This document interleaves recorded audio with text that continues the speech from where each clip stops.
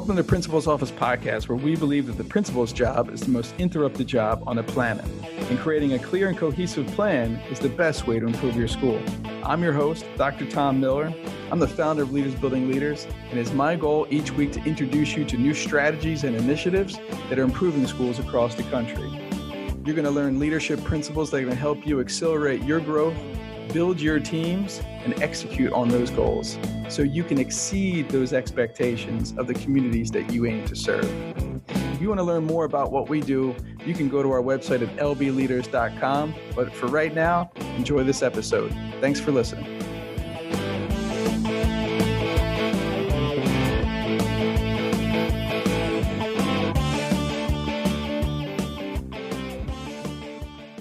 Let's just wrap up all the things that we talked about. It should be recorded. Okay. Yes, so we talked about EQ. Yes. Right. And the reasons why leaders have poor cultures mainly is because their lack of awareness of their EQ creates a more tactical, process-oriented work environment, process and procedure work environment, rather than a relational environment. Yes.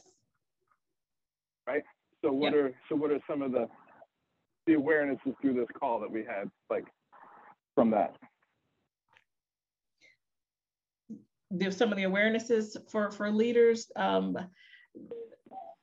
mean, they need to really take time to spend time with their staff or with their students or with their employees to really understand what are the employees going through. And not focus so much on the tactical things, getting things done. And I think that's what's driving it, because leaders today have so much pressure on them. They just got to get stuff done, and they don't focus as much on how that employee is feeling, particularly, people having to go back to work now that, COVID has kind of settled in. Are they comfortable? Are they connecting with their colleagues like they did before? Probably there's new people on staff. So yeah, connecting with their feelings more than probably what they've done in the past, but just recognizing that, they need to work a little bit harder on being more empathetic, but also hearing what's happening on the ground. Yeah, so it makes me think about the saying, rules without relationships equals resistance, right? Yeah. Oh, I love that. So if you're not, leaders right now, if you're having trouble getting people to execute, right, or to show up for extra duty or whatever it may be, it's probably because there's no buy-in, right? You have bottom line employees. You have a positional leadership on people, not a permission leadership on people, right? Who want to do it. Your influence is waning because you haven't taken the time to really get to know people, find common ground, make a connection. Right. Yeah. Exactly. So you can better understand and help. Oh, it's a Zig Ziglar quote too, right? If you help other people get what they want, they'll help you get what you want. How are you helping other people get what they want? You can get what you want. Yeah, it's good. Yeah, it does. Yeah, and it plays true to when I was in corporate, the Gallup research, study. The question was, around employee engagement. Do you have a best friend at work? And years ago, leaders always thought nobody has a best friend at work, but it's that sense of belonging around having a best friend at work. Is there someone that you can go to share, how you're feeling? I think that the term best friend at work, I think some leaders think that, someone has a buddy or a pal that they're going to do water cooler conversations with or things of that nature. But it's that sense of belonging, feeling included. And if employees don't feel that way, then they're going to go to another employer. Linda, what are some good strategies to begin to create that inclusiveness? I think one of the key strategies that leaders need to look at is, practice what you preach. I mean, I'll just say that for the beginning. You want employees to feel engaged and you want them to get to work on time. But as a leader, you got to get there first.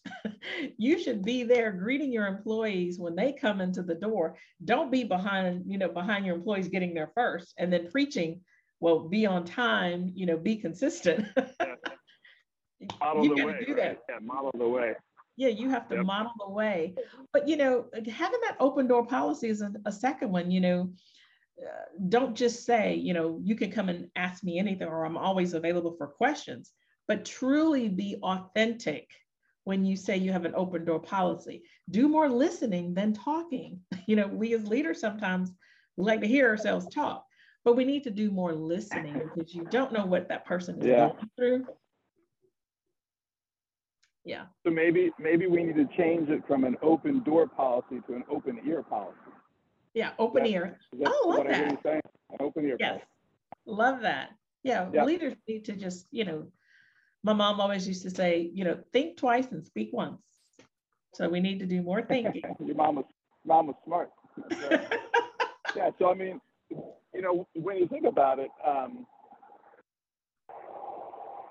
even if you and I hear this a lot, well, I have an open door policy, but if your people don't believe that you're going to listen to them, or that they feel heard, they're not coming.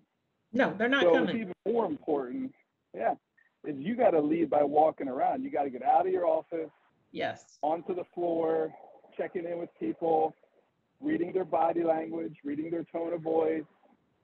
I mean, that's all critical. And to really, I love, years ago, we learned this from,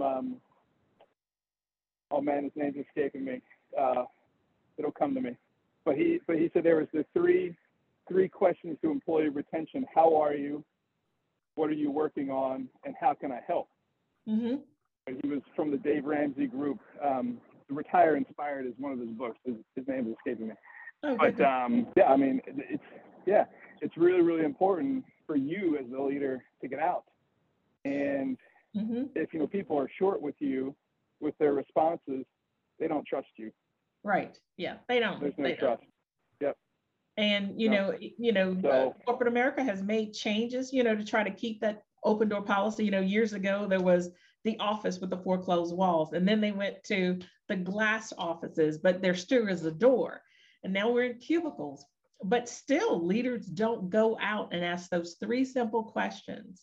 If you don't, you don't know how your employees are doing until you go and ask them, because they're not going to come and tell you. Yeah. You don't know if they had a bad morning or they just got a phone call that they got to pick up their kid and they're trying to figure, oh my gosh, I was late yesterday or I was out yesterday. I don't want to have to leave early today, because they have that perception of, people are going to look at me like, okay, she's out or he's out again. So you don't know until you go and ask. And leaders just need to understand that it's okay. And if you're not sure how to ask permission. Do you mind if I ask you how you're doing? It's that simple. Yeah. And ask it in a very authentic way. Very authentic, Not a walk by on the sidewalk. Hey, how are you? Right? How are you doing? It's an eye contact conversation. It's to put the cell phone away conversation. Exactly. Don't, grab them when they're busy, find a way to be present. Right. And you made me think about in the evolution of our workspace, where you had talked about 4 walls to glass walls to, cubicles, right, to open spaces and co-working spaces, and now a lot of people working from home. Yep. I'm going to say that most of the unhealthy organizations never took the time to actually do 2 things. Equip people to be successful in that work environment, or recruited people to work in that ideal environment. Mm-hmm. There's been many schools that I've worked with where they have these amazing, innovative, structural ideas of collaboration and getting people to work together. But then they never took the time in their hiring process and their employee development process to make sure that the people who are working can be successful in that highly innovative, collaborative work environment. Right. They just hire people, right? Yeah. We hire people for what they know, and then we fire them for who they are, right? And oh gosh, that is so critical. Yeah, that's not always the people's fault. It's the leader put someone in the wrong position because they never took the time to really think through what are the skills and attributes that they need to be successful at work here, and how am I creating this successful work environment for them? Right. Yeah. I mean, I'm just thinking, I'm guilty of that now, right? I've hired a couple, team members, and they're former principals, and they're working really hard, and they're doing a great job. But I was just really thinking, like, I'm not really training them to be better in their work. I'm not, spending the time with them because they're doing work and I'm doing work, and we're not always doing work at the same time. Or I'm not on their calls, to give them feedback if they're coaching people. There's just so many things that I got to do better as a business owner, right, as a CEO. Yeah. To do that. So, and I know you were just on a great call. So was there something from your earlier training that kind of aligns here of what great CEOs and organizational leaders need to do? Yeah. I mean, one of the things that was discussed was, as a leader, we need to believe in ourselves. And, we all know that we can be good leaders. We are good leaders. But if we don't believe it, we don't dig deep to really become good leaders, then we're not. And it's okay to say, I'm not the best, and then go and get some training or some coaching so that you can be that best leader. And, those were two of the key things that, or the third one, of course, was just owning it as a leader. We've got to own that we don't have all the tools we need in our toolbox. And then thirdly, build up our confidence to be that best leader. And if you're not good at something, then delegate it to someone else. But in all that you do as a leader, be consistent. So if you're going to have that open door policy, don't go and say good morning to 2 people. If you've got a staff of 10, be consistent in your messaging to all 10 employees. Go meet and greet with each of them, or meet and greet with them as a group. But be consistent, because when you start to silo people out, then people are going to feel like, oh, well, he likes this or she likes that person better than me. Why didn't they come speak to me this morning? So be consistent in all that you do, because your employees are always watching you, and they're always listening. That's right. I love what you just shared. And the word that kept on resonating with me was be. Be. You have to be, right? You can't do, right? You're an organizational leader. You got to get out of the habit of doing and get into the habit of being, right? Growing into the person who can be who your team needs you to be, to lead them, equip them, to create safety, right? To create healthy collaboration, like all those pieces, you got to be it. And you and I, started this conversation, about an hour ago, I think now. Yeah. But really about moving away, having that emotional, intelligence, and moving away from being tactical, right, and moving into being more strategic, right? Stop playing checkers and start playing chess, and just really understand your strengths, the strengths of your people. Where are we heading? What's the end result here?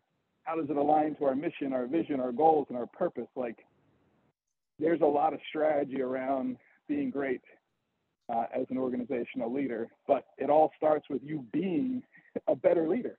You've got to grow. So, Linda, if folks want to reach out to you to learn more about what you do around diversity and inclusion, how do they reach out to you? Sure, they can go to my website, which is lindajordan, JORDON.com, or they can just send me an email at linda@lrj-consulting.com, or call me on the phone, 919-622-4685. That's probably the fastest way to reach me, because I answer my cell phone all the time. Awesome, right? You're actually, you're being and doing everything right now for your company. I love it. So, yes, awesome. Well, thanks for giving me time this morning, and hopefully this added some value to people. And reach out to Linda if she can be of service. Thank you. It's been a pleasure, Tom. Hey, leaders, thanks so much for listening to this episode of the Principal's Office podcast. I hope it added value to you. If it has, make sure you share it out, subscribe, and rate the Principal's Office podcast. And, let us know how we're doing. Even if it's a bad comment, it's okay. I can take it. I need feedback. I crave feedback. Hey, real quick, a lot of leaders ask me, hey, Tom, do you have a resource for, assessing your school? I'm about to do some short and long-term planning. And the answer is yes. Right now, if you go to our webpage at lbleaders.com, at the very top, you can click on and take our 10 indicators of high performing schools assessment. 10 indicators of high performing schools. It'll take you less than 10 minutes.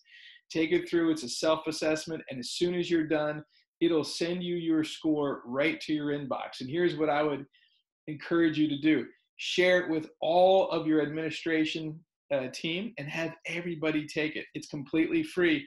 And you're each going to get a printout of your individual results. Sit down as a team and take a look at the indicators and have a conversation around why everybody rated what score. And what is the best part is once you finish your assessment, you're going to also receive a short teaching video on each of the 10 indicators and a free resource that's going to help you begin to immediately improve your school. So if you want that, go to our website at lbleaders.com or look for the link that's right here in this podcast episode and quickly take the test. In less than 10 minutes, you'll have results. Thanks everybody for always adding value to me and allowing me to live out my purpose. I'm Dr. Tom Miller, raising your awareness.